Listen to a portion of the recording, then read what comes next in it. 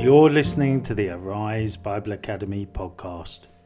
In this week's lesson, Dwelling with God, Philip Edwards will explore the reality of living with God and how we can continually enjoy His presence.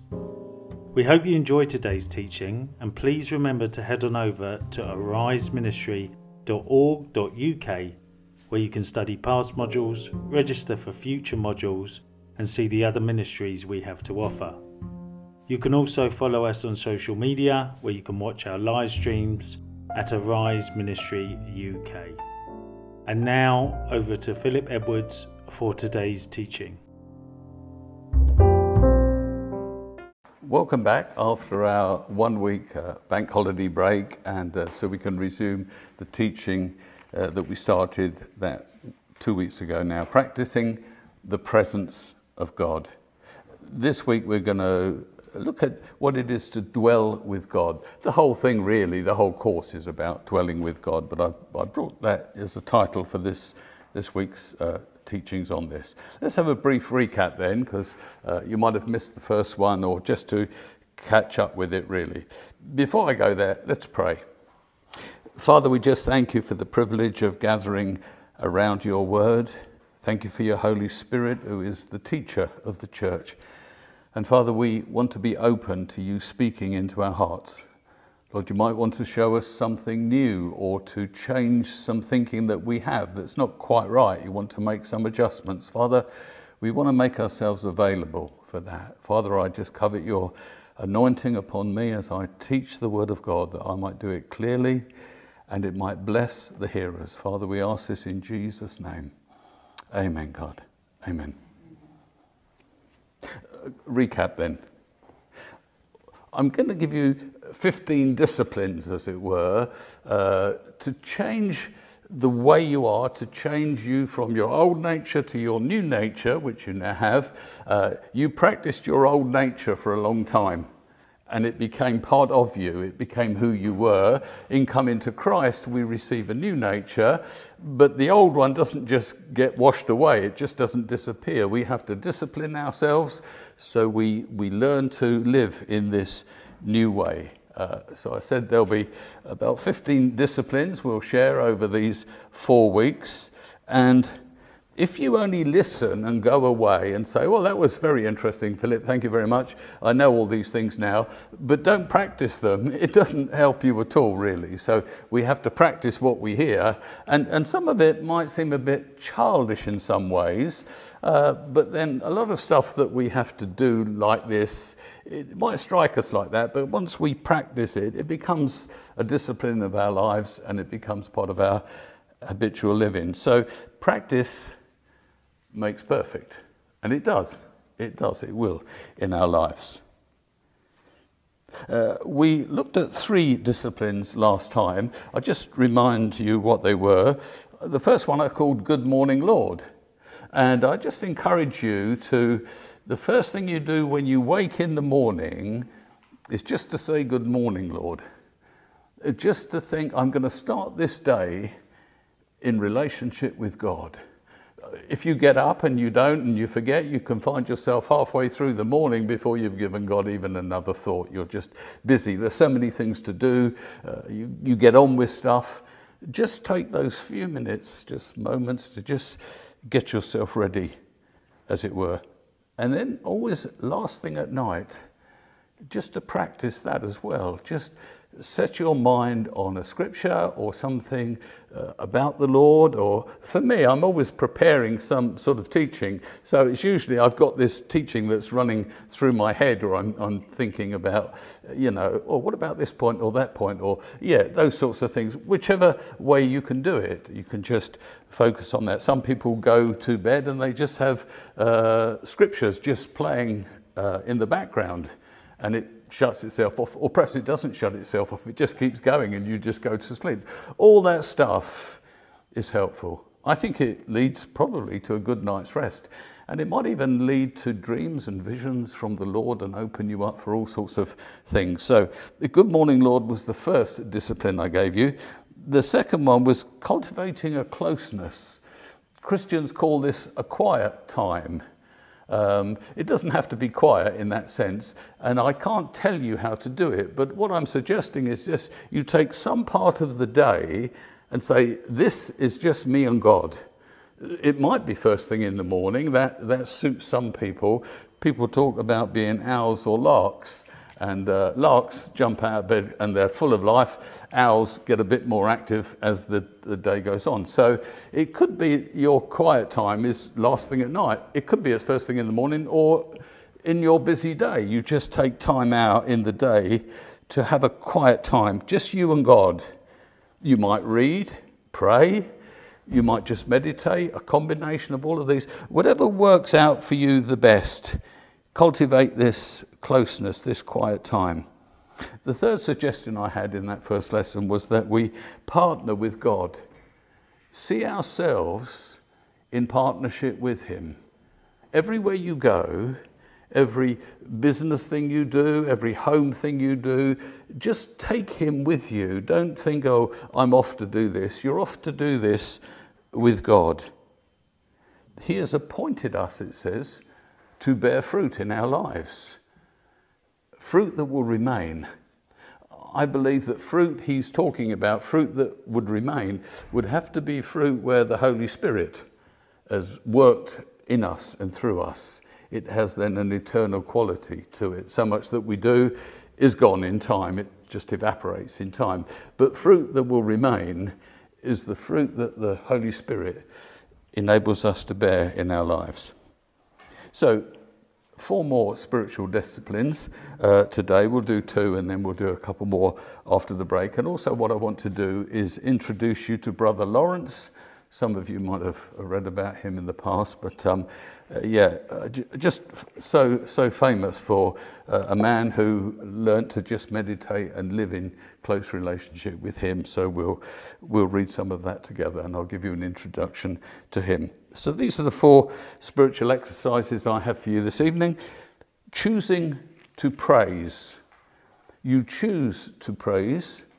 Number 2 is this: searching on the inside of you to make sure everything's all right. Not too much inner reflection, but just looking at a few pointers, because sometimes as we mature in this Christian life, we can slip just by a small amount, and we're off course quite quickly. And so it's good to give yourself a little check-up from time to time and to deal with any of these matters. I want to talk about praying the affirmative prayer. We'll explain more in detail when we get there. And then I want to look at what it is to have a constant closeness with God.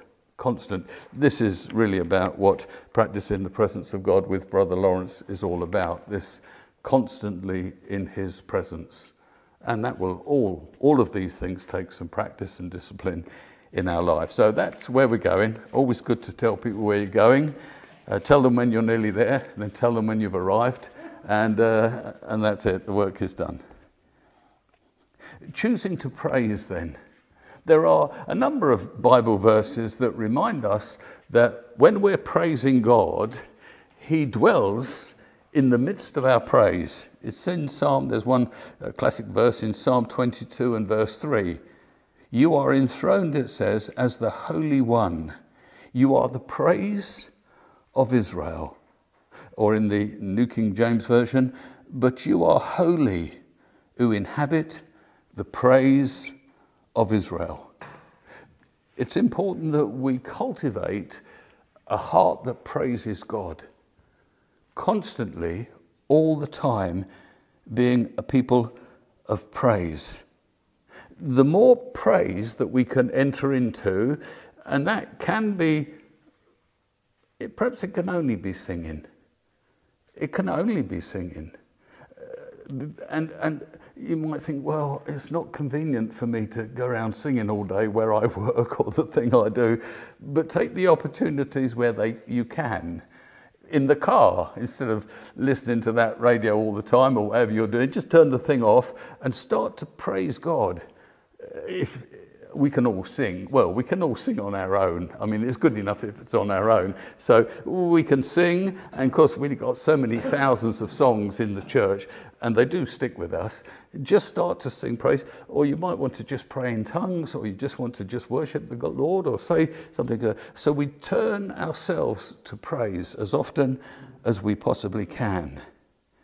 That's cultivating this new nature, you see, to be positive, to be full of praise. The old nature's not like that, is it? The old nature's an old moaner. It loves to groan about things. It loves to complain. It loves to be negative. I don't know why, but it just so seems to come natural to so many people to find fault in things. Of course, there are good things and bad things about everything, but somehow they seem to focus on what's wrong. And there's so much that's right about things, or even if there's only one thing that's right, just get excited about that. I remember hearing this story about, they were talking about an elderly lady that died, and they were saying, oh, she was such a precious soul because she always had something positive to say. And another lady said, well, she said, oh, I remember about her. She had no teeth in her head. And I thought, well, that's not very pleasant. Okay, yeah, but the guy said, yes. No, he said she did. She had two. And she said, one was opposite the other. So she constantly praised God that the teeth that were left in her head were opposite each other. You see, there's always something to praise for. She could rejoice in the fact that God had left those two behind anyway, and the rest had all gone. There are always positive things to say about things. Even no one's all bad, are they? And so, you know, we have to be careful that we're not too negative about things, and we try to balance our lives up by being positive. And I don't think that's only about things Christian, but all things generally in life. We need to have a much more positive disposition. Praise and thanksgiving. There's a difference between the two, praise and thanksgiving. We thank God for what he does for us. We praise God for who he is. So I understand if things are really bad and difficult and nothing's working out and you're in a dire place, it's very difficult to give thanks. You just have to work your way through it. But you see, you might not be able to give thanks until you get to the end of it. There's always something, like I said, to give thanks for. But you can always give praise going through it. That's when God wants you to praise. It's easy to praise on the mountaintop. It's easy to praise when it's all going well. But when it's not so good, that's when God's listening to see what's in our heart, to see if we can still praise him, still find praise in those difficult times. It says in Psalm 34 and in verse 1, I will extol the Lord when? At all times. His praise will always be on my lips. It's clear. The psalmist is clear about that. And of course, as we read through the Psalms, poor old David and others, they get themselves into real dire places, don't they? And it always starts really heavy duty and a little bit depressing, but usually find by the end of the psalm, they're magnifying the Lord. That's the point of this wonderful book, which is the longest book in the Bible, right there in the middle, so you can't miss it. The idea that we come through these things. We can always praise God for who he is. We know that God never changes. And we know that God is good. And we sing that little ditty, really. He's good all the time. Of course, it's a reality. It's true. He is good. Therefore, he's got to be good all the time. There's no bad. There's no shadow about him. There's no darkness about him. He is a good God. Therefore, then, he must always be worth our praise if he's good. And then it follows that praising God is always appropriate in our lives. See, it's practice, it's discipline to do it. And when we catch ourselves going off into that dark place, we just have to remind ourselves and bring God back into it, because our praise, he seems to enter in to our lives again as we start to magnify and praise his name. So thanksgiving will flow from your feelings, whereas praise will flow from your will. And your will always has to be stronger than your feelings.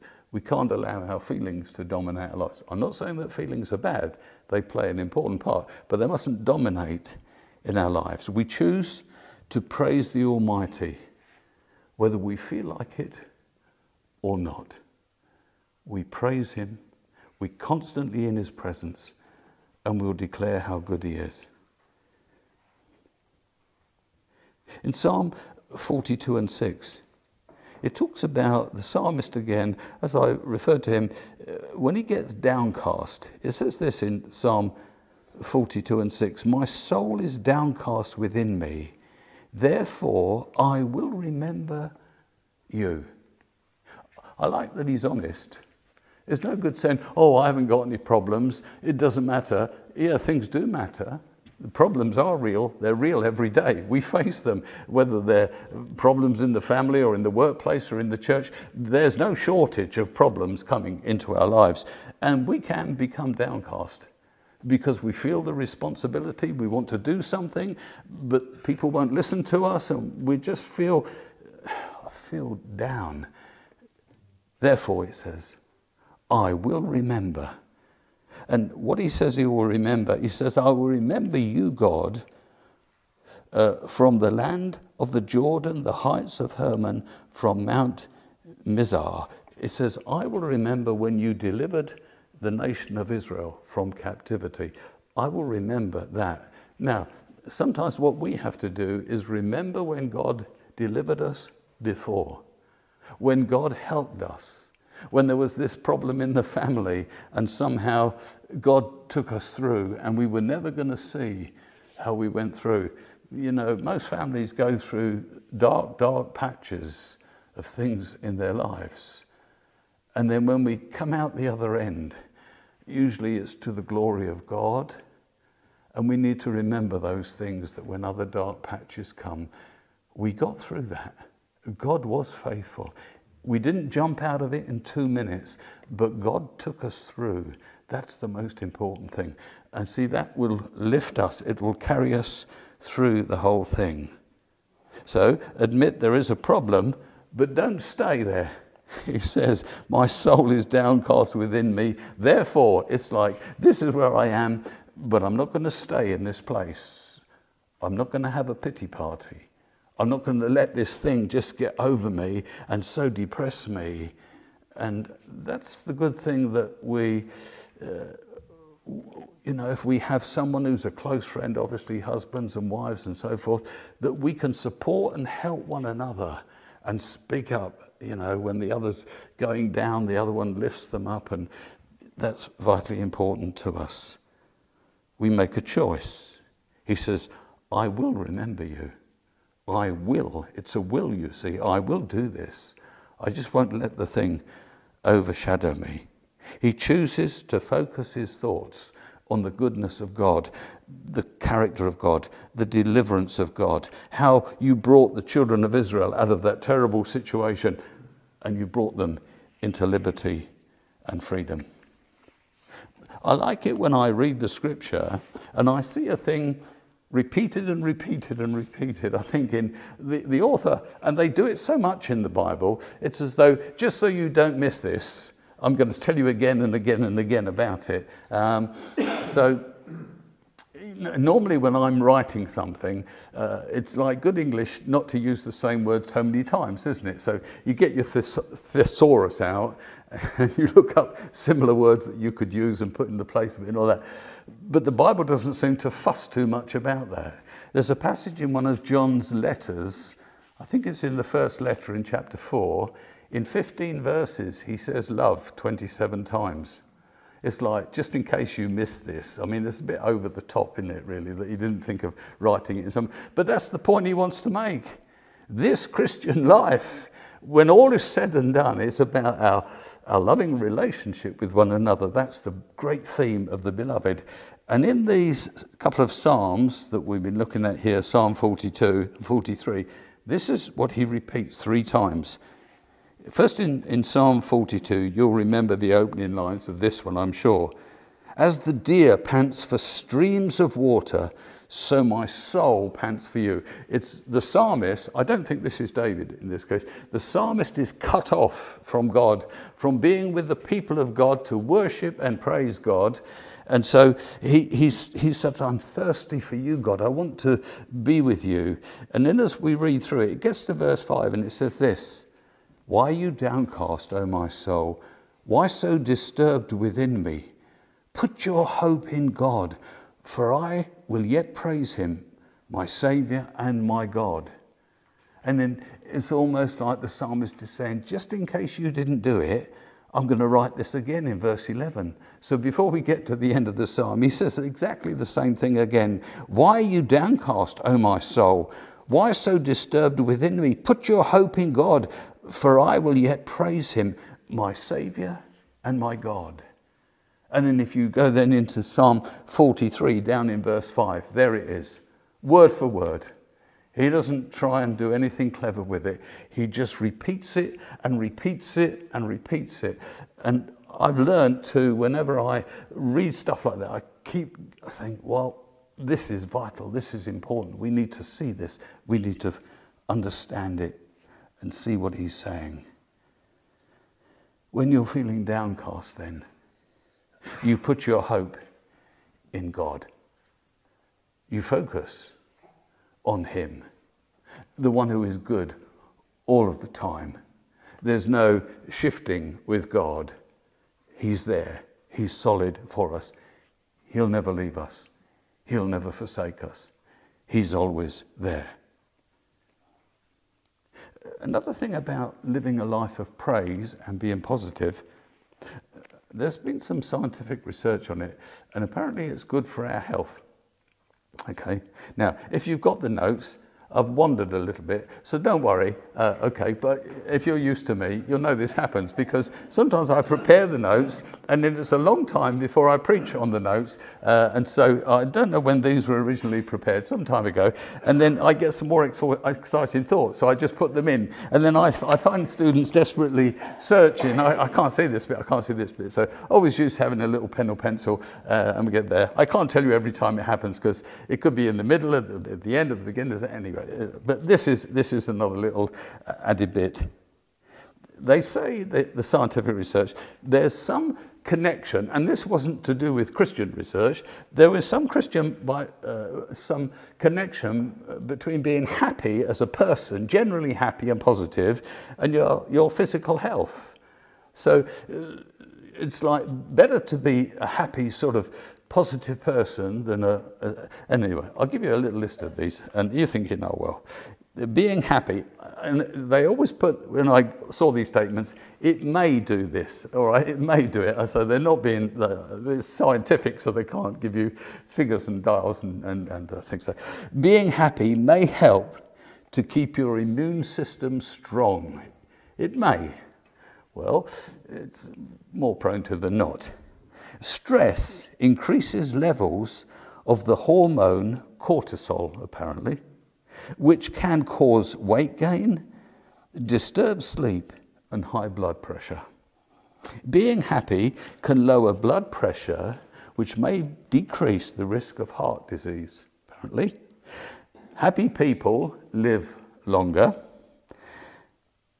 Being happy may reduce the perception of pain.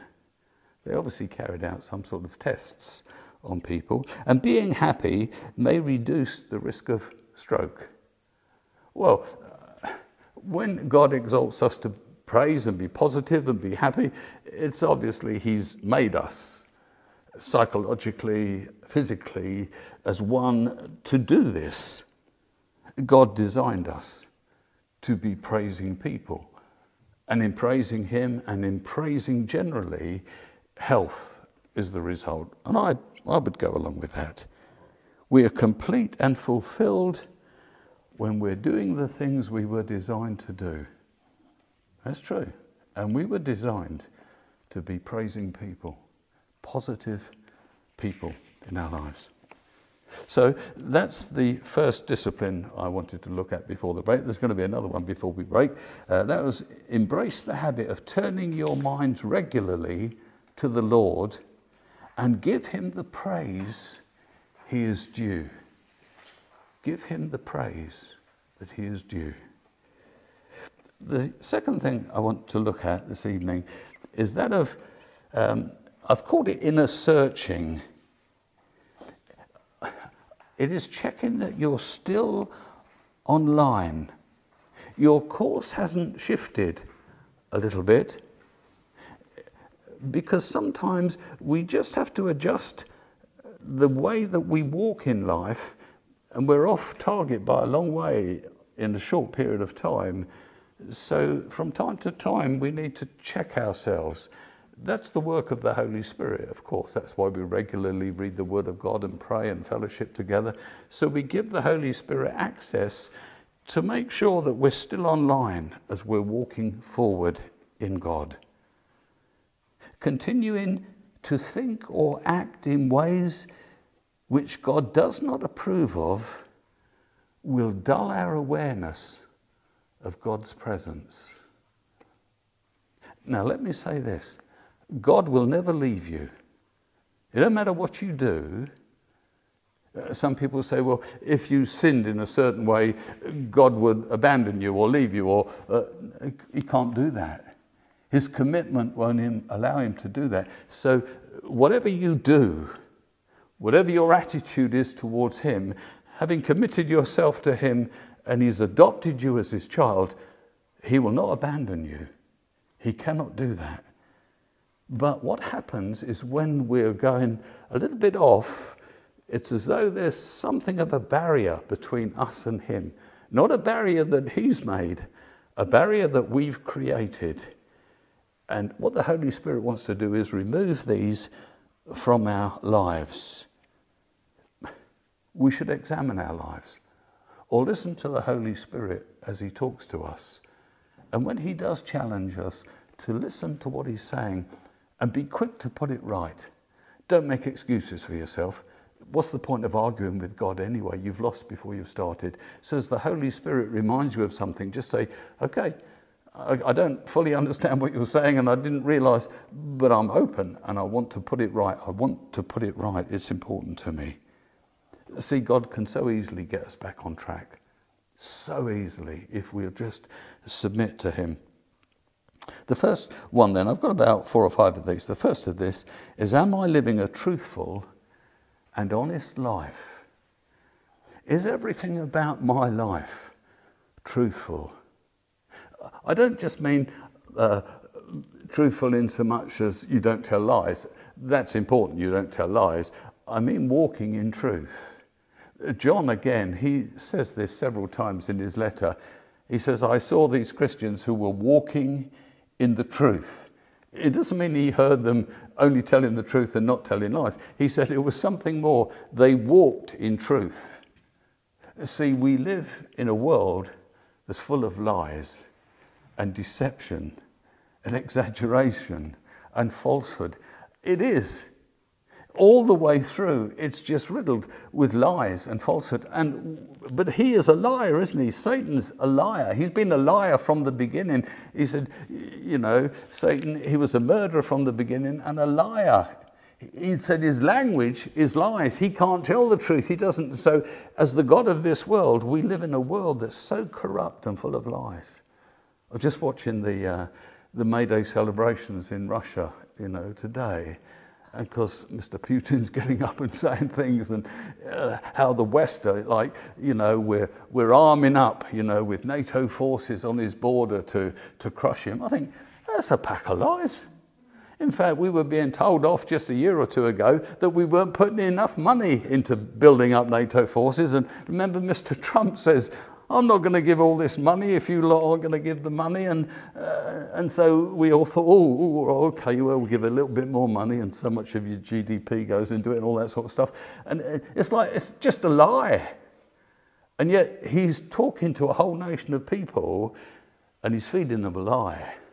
He's presenting something that's a lie. They're seeing it, and what they're hearing and seeing, they see it's the truth, but it's a deception and a lie.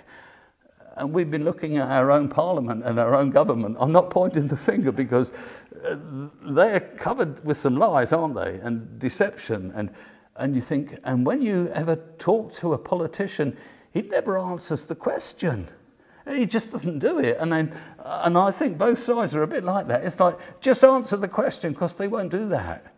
They won't put themselves or their party or their prime minister in a compromising position, so they just answer some other question. They say something else, and we go, well, we're not asking that question. Can you answer the one we're asking? See, there's so much of it. Deception and lies all the time. It's hard to know sometimes what to believe. And so living in the truth is walking in the truth, walking with integrity. Jesus said, I am the way, the truth, and the life. In other words, the way I live is the way of truth. He came into such a lying, deceiving world that when he walked in the truth, he so showed up. And so will you.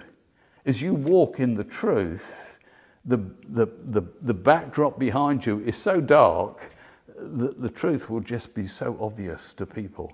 Your integrity, your honesty. When you say you're going to do it, you do it even though it costs you something. People see that stuff. It's the truth, you see. It's the truth. We walk in the truth. Are you walking in the truth? Are your actions righteous? There's a strange thing can happen as we've been Christians a long time. We have this funny thought sometimes, well, I've proved my faithfulness to God over the years. It doesn't matter if I do this or do that. It does. Just because you've been a Christian for 50 years, you still got to walk in righteousness. You can't say, well, he knows what I'm like. That doesn't do. It doesn't do at all. So we have to question our actions, the things that we say, the things that we do. Why do we do this? We've got to ask ourselves the question. Of course, there's this thing of holding resentments against people. And sometimes we feel we have liberty to do it. They've been so rude or difficult, or they said all sorts of things that weren't true. And so we feel quite justified in having nothing to do with them or resenting them in some way. We've got to check that in our lives all the time. We've got to search the inner self. Another thing we might check over in ourselves as Christians who've been Christians for some time is love my motivation for doing things? Why am I here teaching you? Is it because it satisfies something in me? Is it because it makes me feel special or important? Is it because I want to achieve something? Or is it because I love you? I love God and I love you. I've got to challenge my motivation for doing anything. If I give anything, is it because I want people to see that I'm doing this, or I feel I should do it? Or is it love that motivates me to do these things? It says in 1 John 3:24, those who obey his commands, they live in him and he in them. And this is how we know he lives in us. We know it by the Spirit he gave us. I no longer live, but Christ lives in me. His Spirit now lives in me. John goes on to say in that same letter, I give you a new command that we have had from the beginning. I like this. That is that we love God.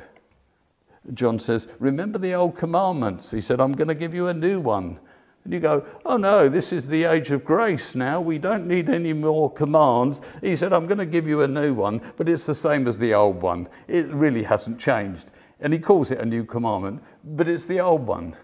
And what is the old commandment? That we love. I mean, he wrote it down in 10 sentences, but it was only the rules by which we should love. That's all it really was. So although John says it's a new commandment, he says, not really, it's the old one. And I'm sure if Moses had heard John sharing his letter, he would have said, you're right.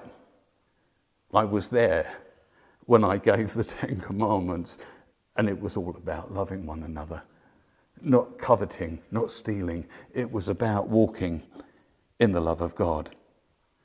See, there's only ever been one commandment, that we walk in love with one another. That's just it. So is your motivation that you love? Now, if it's not drastic. You just got to get to God and say, God, you've got to change something in me. There's something that's not quite right that's working here. And if that's true, that needs to be the motivation. Can you help me by your grace to get into that place? And it's the same for all of these things. And the last little one I've got here is, have I sought God's glory or my own? What prompts my actions? Is it my self-interests or Christ's interests? Who has the final word? Do I have the final word? Or Christ living in me has the final word? You see, that's that old nature again, just raising itself up. But these new disciplines will cause that not to happen. Ask God to show you if something's wrong. And if he shows you, do something about it. See, you can't change. You can't change yourself. You've worked that out. But he can change you by the power of his Spirit. All he wants you to do is to come into agreement with him, to acknowledge that this is wrong. And Lord, you can now change me to be that person that you want me to be. So it's a question of examining ourselves. And why have I said all this? So that we can walk close with God. We can walk with him on a daily basis. That's what we're driving at in this course. Acknowledging his presence and staying in it on a continual basis. Okay, we'll end that session here then. Thank you. Welcome back. Okay. In this section, I want to explore two further disciplines. One is praying the affirmative prayer, and the second is practicing a constant closeness to the Lord. You could say we're getting to the heart of, when we get to the second one, we're getting into the heart more of what this is all about. Let's deal then with praying an affirmative prayer. To keep asking God for things that he's already given us, things he expects us to appropriate into our life by faith. In other words, he says, I give you this, but you have to appropriate it. You have to claim it. Well, claim it, I don't like using that word, it gets funny connotations there. But you have to lay hold of it by faith and make it yours in a reality. If we keep asking God for things he's given to us in that way, we only really confirm our disconnection with God and his word. So I want us to be careful in future, because we listen to other people asking for things, and yet the scripture says, I've given them to you. I want you to walk in them. I want you to enjoy them and to appropriate them into your lives. So I'm going to suggest to you there are things that we don't have to ask for. We know we have them. We have to walk in them. They're part and parcel of a Christian covenant that we've entered into. God said, if you come to me and love me, this is yours, and this is yours, and this is yours. And then we go to God and say, God, can I have this? And he says, I thought we dealt with this. It's yours.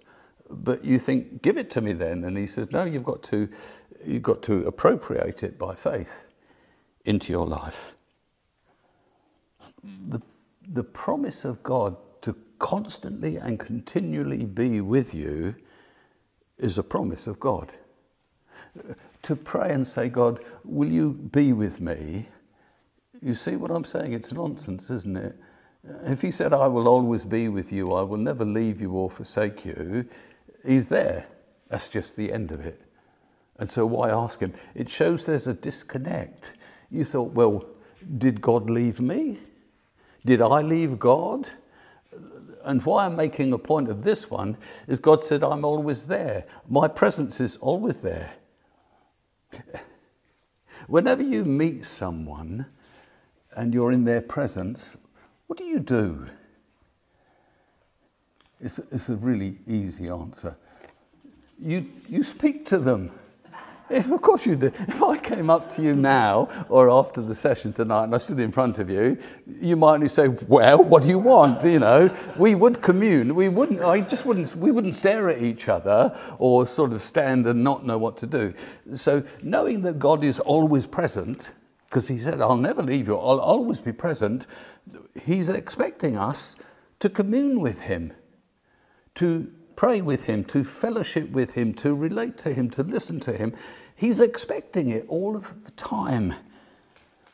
It says in Hebrews 13:5, never will I leave you. Never will I forsake you. That's clear to me. And in Psalm 27:10, it says, I love this one, though my father and mother forsake me, the Lord will receive me. And you're thinking, well, you know, my kids might get into trouble. I'm always there. Even if we fell out, I'm still always there. But he said, even if my mother and father reject you, don't reject me, God. You're constantly there. See, once we've surrendered our lives to God, we're his committed children. That's it. He's committed himself to us as a parent who will never leave us, never forsake us. We have a guarantee that his presence will be in us and around us for the rest of our lives because we've entered into this covenant arrangement. We've accepted Christ as our personal Saviour. Jesus said, didn't he, in the upper room, he said, I and the Father will come and will dwell with you. And we know that by the power of the Holy Spirit, he enters into our lives. Now, I'm not saying that we don't pray about certain things. What I'm saying is, don't pray asking for things that he's given you. Now, you might have to revamp some of your prayers and rethink it through. And before you ask, so, well, has he given me this? Do I just need to walk in it? Because he expects us to know what we have and to walk in it. So instead of praying and asking, pray affirming that you have it. This is what I mean by praying affirming prayers. Regarding his presence always being with you, thank you, Father, you are with me right now, and you promise never to leave me. It doesn't matter what you're doing, standing at the sink, writing someone, meeting someone, he says, I'm there all the time. I'm all the time with you. And so you end up talking to him a lot more than you would normally do. First appreciating he's there, and then continuing this communion with him all of the time. Those things that we're not sure about, we can ask God to make it plain to us, because we can't neglect his word. This word is the whole counsel of God. God wants to direct us in his word, to teach us, to show us things. And when we read it and we see it as a reality, we must embrace it. We mustn't fall back into bad habits of not realizing what he's given us. Petition, then, is simply asking God for things. Affirmation is acknowledging that we have them. When I grew up as a child, I don't know if anyone taught me to pray. You pray with people, don't you? I remember, and of course you pray for your mum and your dad and your brother and your sister, and you thank God for what he did, and you pray for things tomorrow and that. But 90% of the prayers that I ever prayed growing up as a child was asking God for stuff, because that's what I was taught to do. And then when I went to church and I grew up as a teenager and I listened to people in prayer meetings, they kept asking God for stuff. And so, though I don't know if there's a lot in my Christian life. I don't know whether I was ever taught this, or you just pick stuff up, don't you? And you work out your theology by what you hear and see. So to me, praying was just asking God for stuff, asking God for stuff. So prayer was synonymous with petitioning. In fact, it wasn't prayer, it was petitioning. It was just one aspect of prayer, which was constantly asking God for stuff. There's nothing wrong in petitioning, I'm not saying that, but if that's the sum total of your prayer experience, it's wrong, I'm sorry, and you must stop it. Your prayer life must be much broader than simply petitioning, asking all the time, God, give me stuff. So you say, well, what am I supposed to do when I pray? Well, one thing you can do is just shut up for a start. Just be quiet and just listen. Enjoy the silence that exists between you. He wants us to listen. My sheep know my voice. We must practice this. Maybe you spend time praising him, reading the scriptures, thanking him. All of these things would be part of prayer. It says in Philippians, don't we? We come to him with thanksgiving in our prayers and petitioning in our prayers, and we come to him to fellowship and commune with him, of which I think petitioning needs to be a smaller part, only to balance things up a bit, because we spent so long petitioning and doing the other things not sufficient. See, when God makes a statement in Scripture, we must exercise faith to believe what he said is true. We must. And so if you discover God promising you something, say, all right, by faith then, I receive that thing. And then keep praying affirmative prayers until it's a reality in your life. Is a thorny one. Lay hands on the sick and they shall recover. Call for the elders of the church. Have them pray for you. If there's some sin in your life, then confess it. Get it dealt with. And the prayer of the righteous will cause that sick person to get well. It's like, Philip, why did you pick that one? There's always a thorny one. Thorny or not, it's true, you see. Now, I've suffered from things like all of you have, and I've prayed and not been healed or whatever. So what we do, we say, well, this can't be true. We can't allow ourselves to say that. We have to read the scriptures, and the way the Holy Spirit shows us, or the way it strikes us, we must believe it to be true. And I haven't got all the answers. I don't know why this does and doesn't happen, and I don't understand all that. But I daren't build a theology based on my experience, because that's not helpful. Now, as I keep looking and I keep reading, things might become clearer and clearer and clearer. And what I believed in simplicity back here, I understand more as I move forward, but I must never turn Scripture on its head and call it a liar. If God has said, this is yours, I give it to you, then we need to accept it and believe it. Isn't it funny how often we just say what other people have said?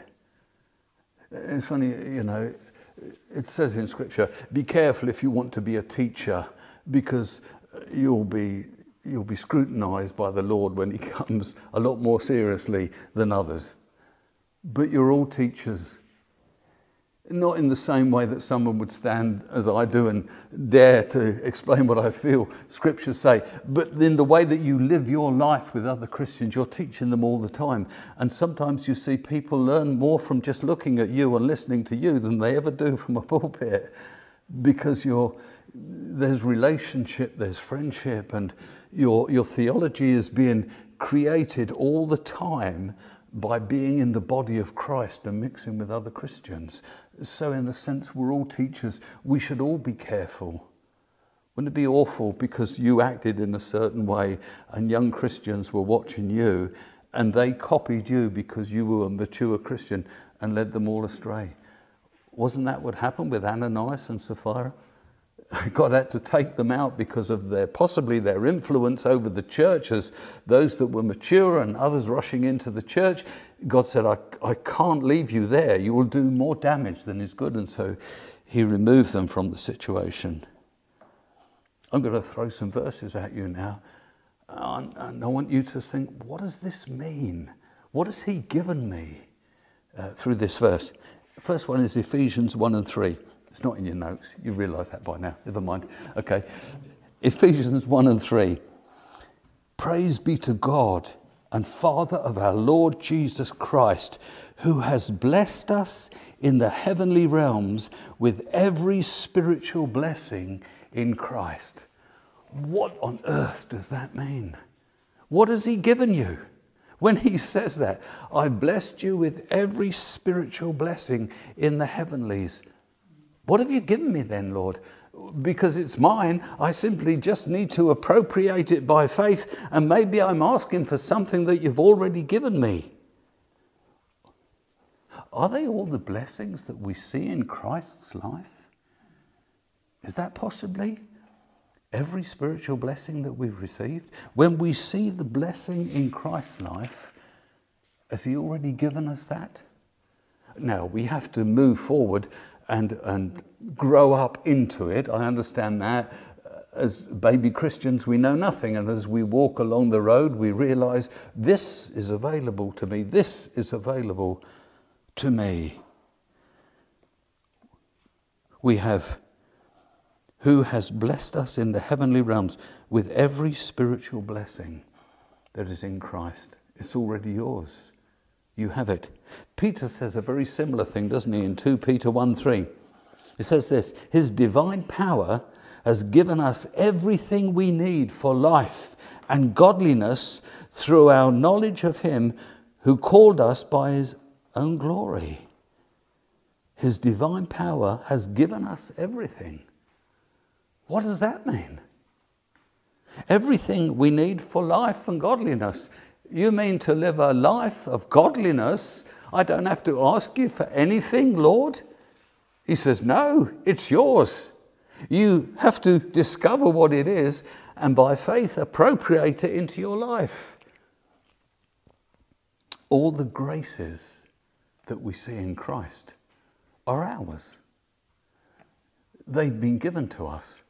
When we received Christ, we received all the heavenly blessings. We received all the grace. So instead of asking God for some of these things, just thank him that you've received them. Otherwise, it shows a disconnect between you and God and God's word. It's a disconnect.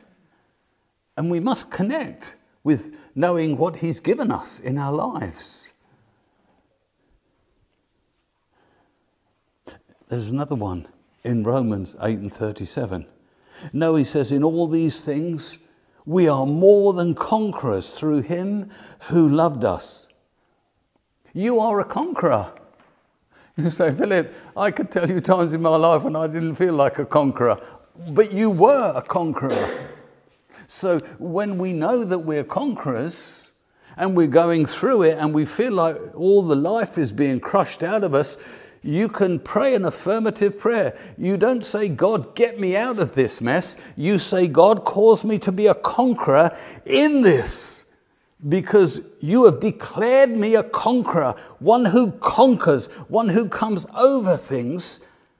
And so you pray affirmative prayers. And you think, oh, I think you're making a big thing of this. No, I'm not. I'm trying to deal with the disconnect between you and a permanent present God who is with you all the time, and to know what you have. Nothing, he says, will be able to separate you from the love of God. Nothing in all creation can separate me from God. My sin cannot separate me from God. I can erect a barrier between me and God, but my sin can't separate me from him, because nothing can separate me from him. He has declared his love and acceptance on me, and I must deal with, if there is a barrier, it wasn't created by God. God has not moved, and he cannot move. And so it's important that we pray affirmative prayers and keep our connection, keep our life connection with him. The last discipline I'm going to look at this evening is a constant closeness with God. It's important to establish some habits that will help remind us of the nearness of God, because it's so easy to forget that he's there all the time. Even people who have a priority of reading their Bible or praying every day, which is admirable, that quiet time, it's a good thing. It's a good thing to cultivate. You must never leave the quiet time with an attitude that you're somehow leaving God in the room. He says, come into a closet, doesn't it?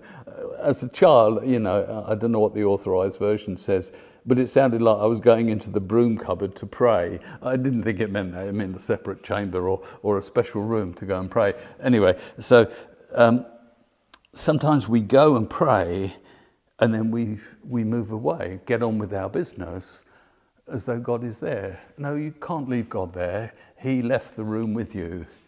And he's gone to that business, and he's gone to that appointment, and he's gone to that whatever it is you're doing, to the sink or to the desk or whatever. He's come with you all the time. You just wanted to shut the world out for that moment so no one interrupted you, so you could have this time, but you took him with you.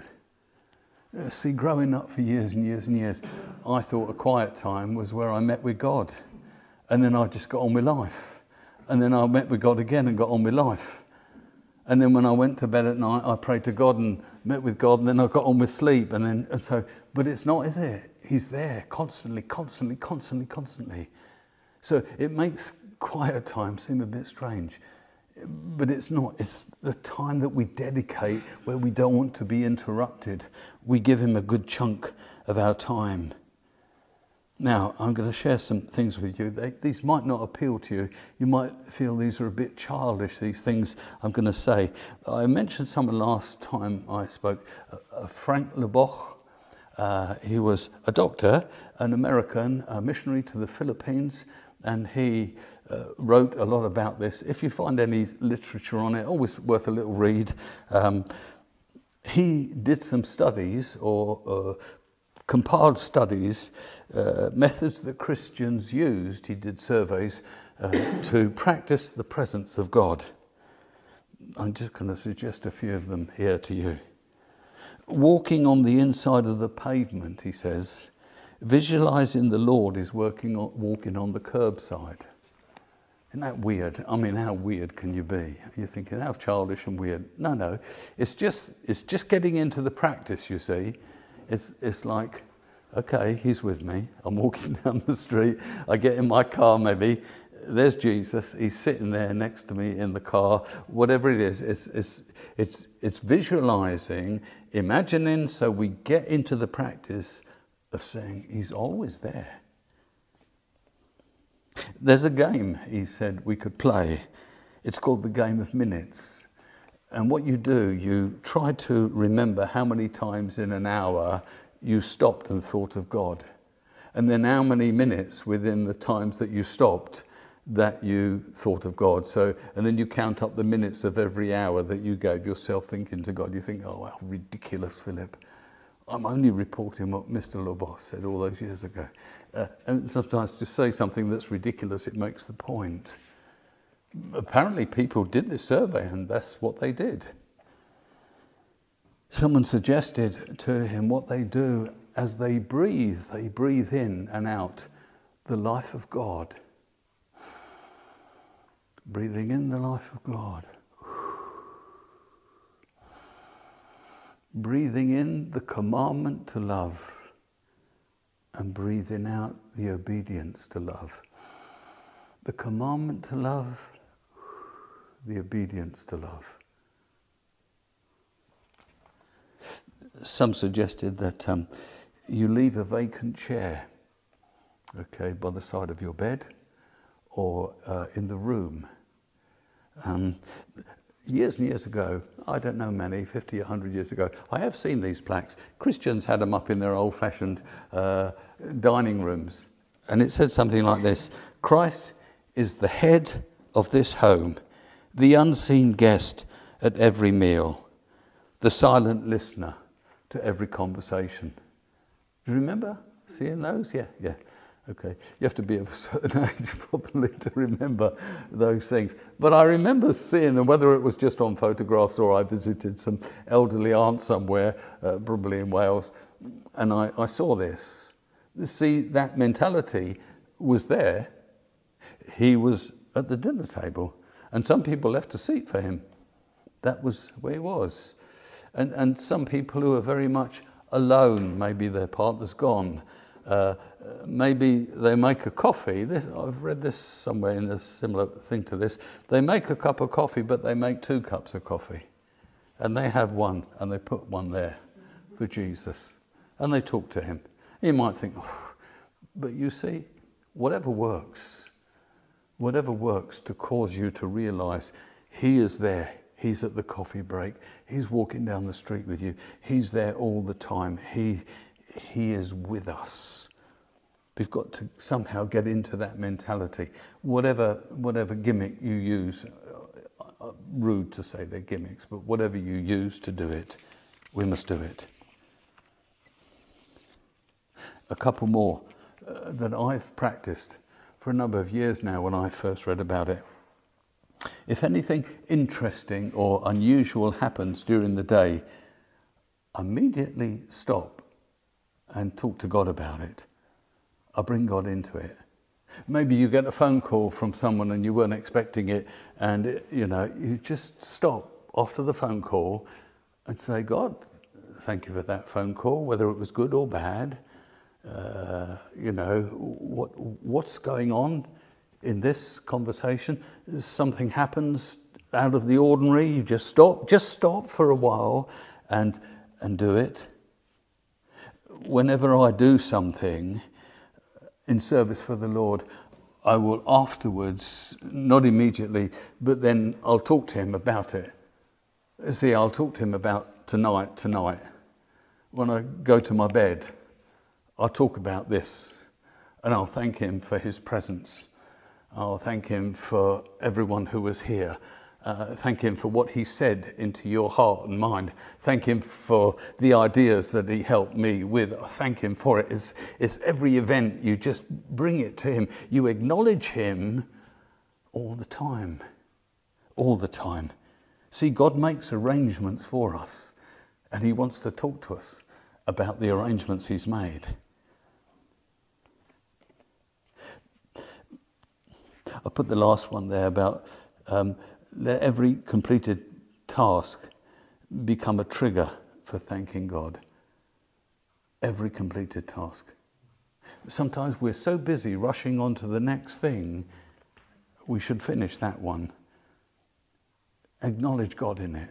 Thank God in it before we move on to the next one.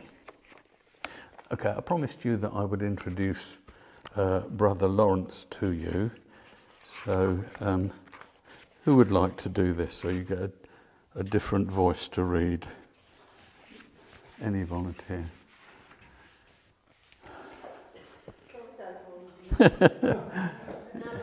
No, it's not. It's not long. Okay. It's an introduction about Brother Lawrence, and then he never actually wrote a book. He just kept diaries, and other people from his conversations and from the diaries, they compiled the practice in the presence. You'll hear he lived in about the 1600s. One copy of the book that I had a long time ago now, they had published themselves 22 million copies of this book. Okay. Now, I've tried to find out how many copies of this have been published since 16, whatever it was, but you can be sure there are millions and millions and millions of copies printed of this book. Okay. He's a Frenchman, and he never wrote a book, actually, but it served the church so wonderfully and powerfully. So there's the introduction of who he is. So I'll show you Anne. So if you read the preface there from where I've angled it there, a couple of pages, and then I want you to move to this marker here, and it's headed here, his fourth conversation. They were conversations with usually the head of where the abbots lived, and just there and there, and it picks up some of the points that I've been making tonight that he's talking about.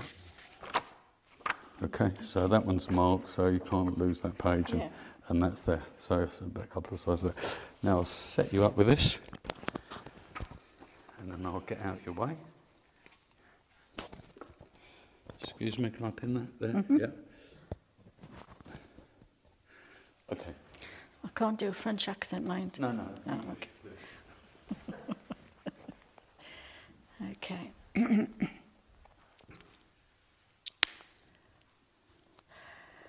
Right. Brother Lawrence was born Nicholas Herman in 1611 in the town of Hermenil in the French Lorraine.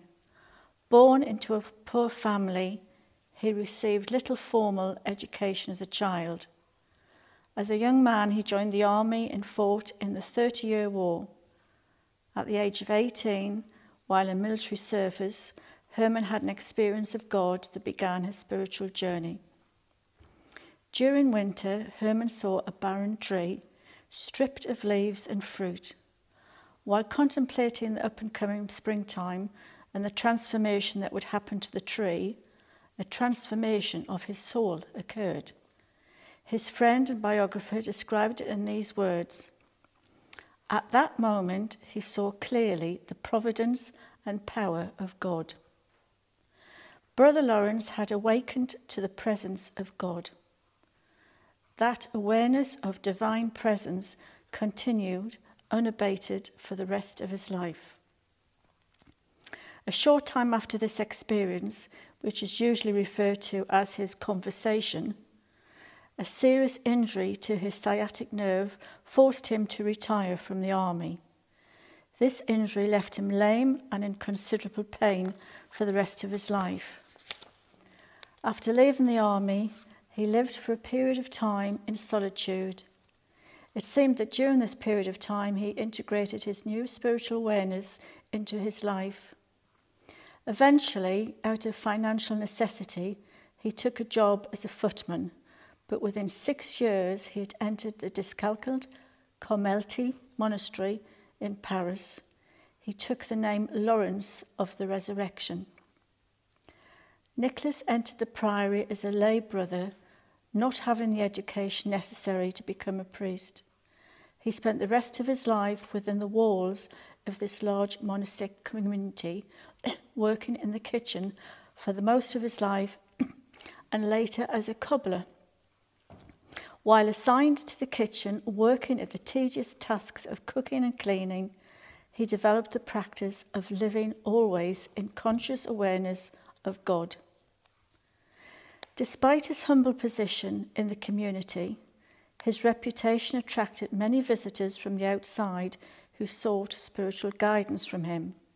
The practical wisdom that he shared would later become the basis for this book, The Practice of the Presence of God. His death in 1691 occurred in relative obscurity, but his teachings continue to live on in his words.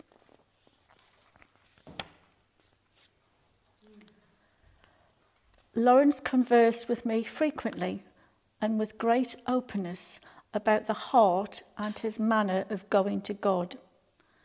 Some of this has already been described previously. He told me that it all consists in one hearty renunciation of everything that does not lead to God. In this manner, we develop the practice of continual communication with him in freedom and simplicity.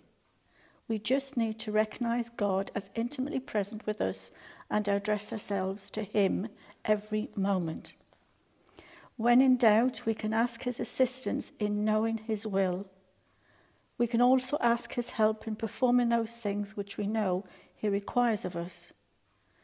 We should offer everything to Him before we do it and give Him thanks after we have finished. Part of this communion with God is praising, adoring, and loving Him incessantly for His infinite goodness and perfection. Without being discouraged by our sins, we should pray for His grace with perfect confidence, relying upon the infinite merits of our Lord. God never fails to offer us His grace for every occasion. He distinctly perceived this in His own life, and it never failed, except when His thoughts wandered from a sense of God's presence or He forgot to ask His assistance. God always gives us light in the midst of our doubts when we have no other purpose but to please Him.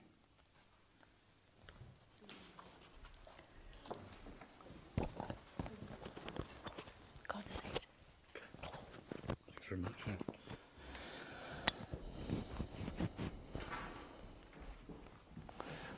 So that brings our second week, as it were, to a close. We've got through 7 of the disciplines. Over the next couple of weeks, we will look at another 8 disciplines. And remember, to know them is one thing, because to practice them is what's important. And we'll read a little bit more of this, I'm sure, as it underlines many of the things that we'll be looking at. And to know that we've drawn these truths from men and women who have gone before. I mean, this is just one, but there's a whole host of people who we could draw on, who've practiced this in their lives, and it's taken them right, as it were, into the very heart and the presence of God to live that life. So we'll just close it there. Thank you very much. You've been listening to the Arise Bible Academy podcast. We hope you enjoyed today's teaching, and please come on back next week for our 3rd instalment in the Practicing the Presence of God module. If you would like to partner with Arise Ministry, you can do so by heading over to our website at ariseministry.org.uk, where you can make a secure online donation. Arise Ministry, a living legacy.